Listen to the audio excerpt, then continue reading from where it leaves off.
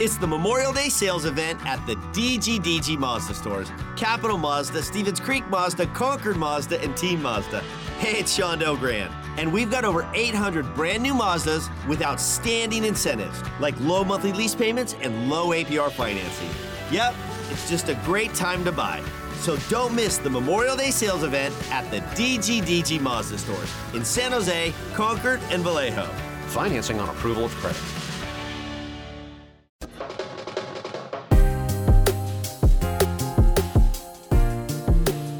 All right, good evening, everyone, and welcome to the build-up here on the Sharks Audio Network. Ted Ramey with you, as always, as we get ready for tonight's game against the Stars, and Joe Pavelski back in the building. Now, in terms of Stars news, it is being reported at the time of this recording that goaltender Ben Bishop, his career is coming to an end. Of course, he's been trying to come back from knee surgery. Did a game at the American League the other night and gave up 7 or 8 goals. Did not have a good go of it, and maybe the writing was on the wall. So that has not been 100% officially confirmed at the time of this recording. But I don't know about you guys, but watching Ben Bishop in the playoffs and some of the performance that he has, I always appreciated him. And it's unfortunate that his career is potentially or unconfirmed coming to an end. But that's the way it goes in professional sports, unfortunately. Entering today, the Sharks find themselves in 5th place in the Pacific Division, 1 point back of Vegas, 3 points back of Edmonton, 6 points back of Anaheim, and 7 points back of Calgary. Around the league last night, the Rangers beat the Sabres 2-1. The Penguins doubled up the Caps 4-2. The Predators edged the Devils 3-2. The Avs all over the Red Wings 7-3. The Panthers 3-1 winners over Arizona. The Canucks in a shootout over the Jets 4-3. And the Flyers took down Vegas by a final of 4-3. A lot of games on the slate today. The Capitals go to Buffalo at 4. Also, the Ducks are in Pittsburgh taking on the Penguins at 4. Also at 4 are the Blues hosting Montreal and Toronto hosting the Blackhawks. The Islanders see the Devils come into town at 4:30. At 6, the Coyotes host the Flyers. At 7, the Bruins visit the Flames. Also at 7, the Hurricanes are visiting the Oilers, and the Blue Jackets are in Seattle seeing the Kraken. And at 7:30, like the Sharks, the Kings are taking on the Wild, and we've already got one final in from today. The Senators have defeated the Lightning 4-0, and of course, your San Jose Sharks, 7:30 tonight, hosting the Stars. For more on Dallas, we are now joined by Saad Yousuf, who covers the Stars for The Athletic, and you can also hear him on The Ticket in Dallas. Saad, what's going on, man? How are you doing? I'm doing great. How are you? I'm doing very well, man. I'm excited for what is going to be another appearance of Joseph Pavelski. What am I, his dad? Joe Pavelski in San Jose.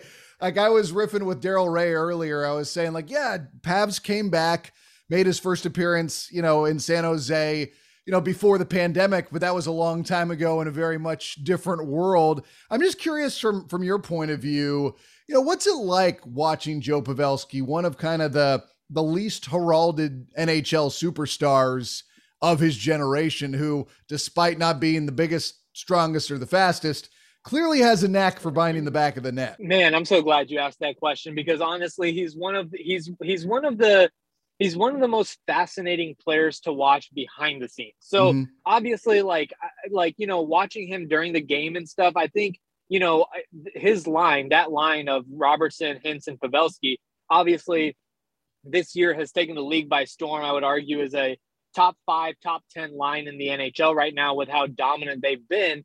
And I think Hintz and Robertson as two young guns. Hintz is 25, Robertson 22. They steal all the headlines. And Joe is just the guy, the 37-year-old guy there who just basically makes everything, he's part of that well-oiled machine. But again, on game days, those two guys steal the headlines. But let me tell you, watching, and I'm sure you know this. I mean, you saw him way longer than I did. He works so hard behind the scenes. I retweeted this video a couple of nights ago. When he just goes out after practice, before practice, he grabs a defenseman and he's just out there alone working on tips. And you just realize that to a casual fan, like, you know, a casual hockey fan, maybe like they might just be like, oh, you just stick your stick out there and it just like, you know, hope that it, no, like this is, Joe works on this all the time. And it shows in like his hockey IQ. For him to be 37 years old and to stick around and like, and actually keep pace and not just keep up, but really, you know, be 100% part of that Hintz and Robertson line. It's absolutely fascinating. If you go back on like on my Twitter when the Stars were playing against Vegas, I actually put out a Twitter poll and I said, which player of those three to Stars fans has been most impressive? And not the best player, but the most impressive player. And most people voted for Joe Pavelski, just because at 37 years old, you're not supposed to be doing what he's doing. He's a guy who last year is coming off of a season where he led the entire team in scoring, and he's right there at the top of the scoreboard again this year. It's absolutely fascinating and impressive. And I would say what he does behind the scenes is just as impressive, if not more, than what he does on game days. Yeah, I mean, I think that people, you know, the tip play that you brought up, that was something that we all saw here in San Jose. And it's just funny because it's one of those little things where people don't think that much of it, but there's clearly an art to being in the right place at the right time and being able to put your stick in the right place in time and space, you know, in conjunction with that. And, you know, he's just so fun to watch. And, you know, I love that he's still able to be so productive. And that's why, I mean, take me 30,000 foot on where Dallas is right now, because the easy takeaway is good at home, bad on the road. You know, last year after the great success they had and the pandemic interrupted and then restarted season, you know, that was a great run. Last year, injuries, a huge factor. This year, trying to come back from a lot of those injuries. Before we went on, you talked about Ben Bishop. So where is everything with this Dallas team right now? It's kind of everywhere, honestly. And it's hard to get a firm read because so much has been, there's been so many caveats involved this entire season. When they started the season, the first 4 to 6 games, they didn't have one of their top forwards. Jason Robertson had a preseason injury and didn't play for the first, I believe, 6 games. John Klingberg got hurt in the first 4 minutes of the season. He missed 4 games. So it was hard to get a read on the beginning of the season. And then once Robertson and Klingberg came back, honestly, they've been one of the healthiest rosters in the NHL, and they struggled. And then all of a sudden, they start playing really well. They're on a 7-game winning streak, and they shut down Connor McDavid. They beat the Blues. They beat the Avs. And it's like, okay, it's not just cupcakes. And then they go out and they lose to Vegas earlier this week. Then they lose to Los Angeles. Not only lose, they got shut out by the Kings. And then you're like, wait, so what happened in that 7-game winning streak? And you're like, oh, 6 of those 7 games were at home and the 1 road game was in Arizona. So it's like, now it's like, okay, so are they just a good home team that needs the benefit of last change so that, you know, their top line can be, matched up against more favorable matchups to them? I actually wrote a story after the Kings game. It's crazy. The top line, Hintz, Robertson, Pavelski, they're 10 goals for and 2 goals against at home. And they're only 3 goals for and 5 goals against on the road. So they're actually a -2 on the road and a +8 at home. That's so wild. Yeah. And like I said, it's fascinating how much that disparity is. So, and that's just the top line. They don't have a ton of depth. Their second line with Jamie Benn at center has been pretty productive. But then after that, the next 2 lines have been absolute, they've just been no-shows. And so who the Dallas Stars are, what we do know is Miro Heiskanen is an absolute superstar, and their goaltending with Jake Ottinger and Braden Holtby is pretty stellar and solid. I would say those are the 2 things that we do know about this team. And we know that we also know that the top line, regardless of the change on the road, we know the top line is absolutely talented with Hintz, Robertson, Pavelski. Other than those things, there's a lot of work in progress with the Dallas Stars right now. Yeah, it's interesting. I mean, I look at the inconsistency with the Stars right now, and it reminds me a lot of the Sharks, and that's why their records aren't too entirely different at this point of the season. Now, obviously, Dallas has gone about their 28 points a little bit differently than the Sharks have gone about their 29 points because they've had a much better streak in there. But with both these teams, I do get the sense that in any given game, they could show up and beat just about anyone, but they also have that potential to lose to anyone at the exact same time. Yeah, absolutely. You're right. I mean, when the Stars lost to Vegas earlier this week, they were up 4-2 in the middle of the third period. Vegas scored 4 unanswered goals in the final 10 minutes. And then you're like, okay, maybe obviously Vegas is one of the hardest places to play in the NHL. Mm-hmm. You chalk it up to that. But then you go out and get shut out by the Kings. And I know they had some travel snafu and, it was tough for them, but you don't get shut out to Los Angeles. Like you said, I mean, just 2 weeks ago, Connor McDavid didn't have a single point against them. And they beat the Edmonton Oilers. So it really has just been all over the place with the Stars. And I would say they're a slightly above average team right now. Yeah. And I guess beyond, that top line, what do you look at with Dallas and say this, and this needs to improve if they want to significantly improve in the standings? Well, Tyler Seguin has to get going. I mean, he's the highest paid player.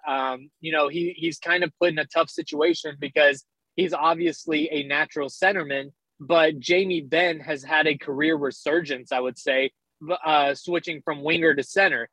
So Jamie was, it looked like he was basically relegated to third line duties until he made this switch to center. And now all of a sudden he's very productive. Well, Roope Hintz is obviously your top line center. If Jamie Benn is your second line center, all of a sudden Tyler Seguin is your third line center. And he's in a situation where, the Stars do play their top 2-3 lines a little heavier, but he's not flanked by the most talented players either. He's flanked by a bunch of grinders, which is fine for a checking line, but Tyler Seguin is not a checker. So, he's had a hard time getting going recently. The Stars need to get him going. They need a lot of secondary scoring. And where that comes from, that's Jamie Benn has played well. Jacob Peterson has been a pleasant surprise.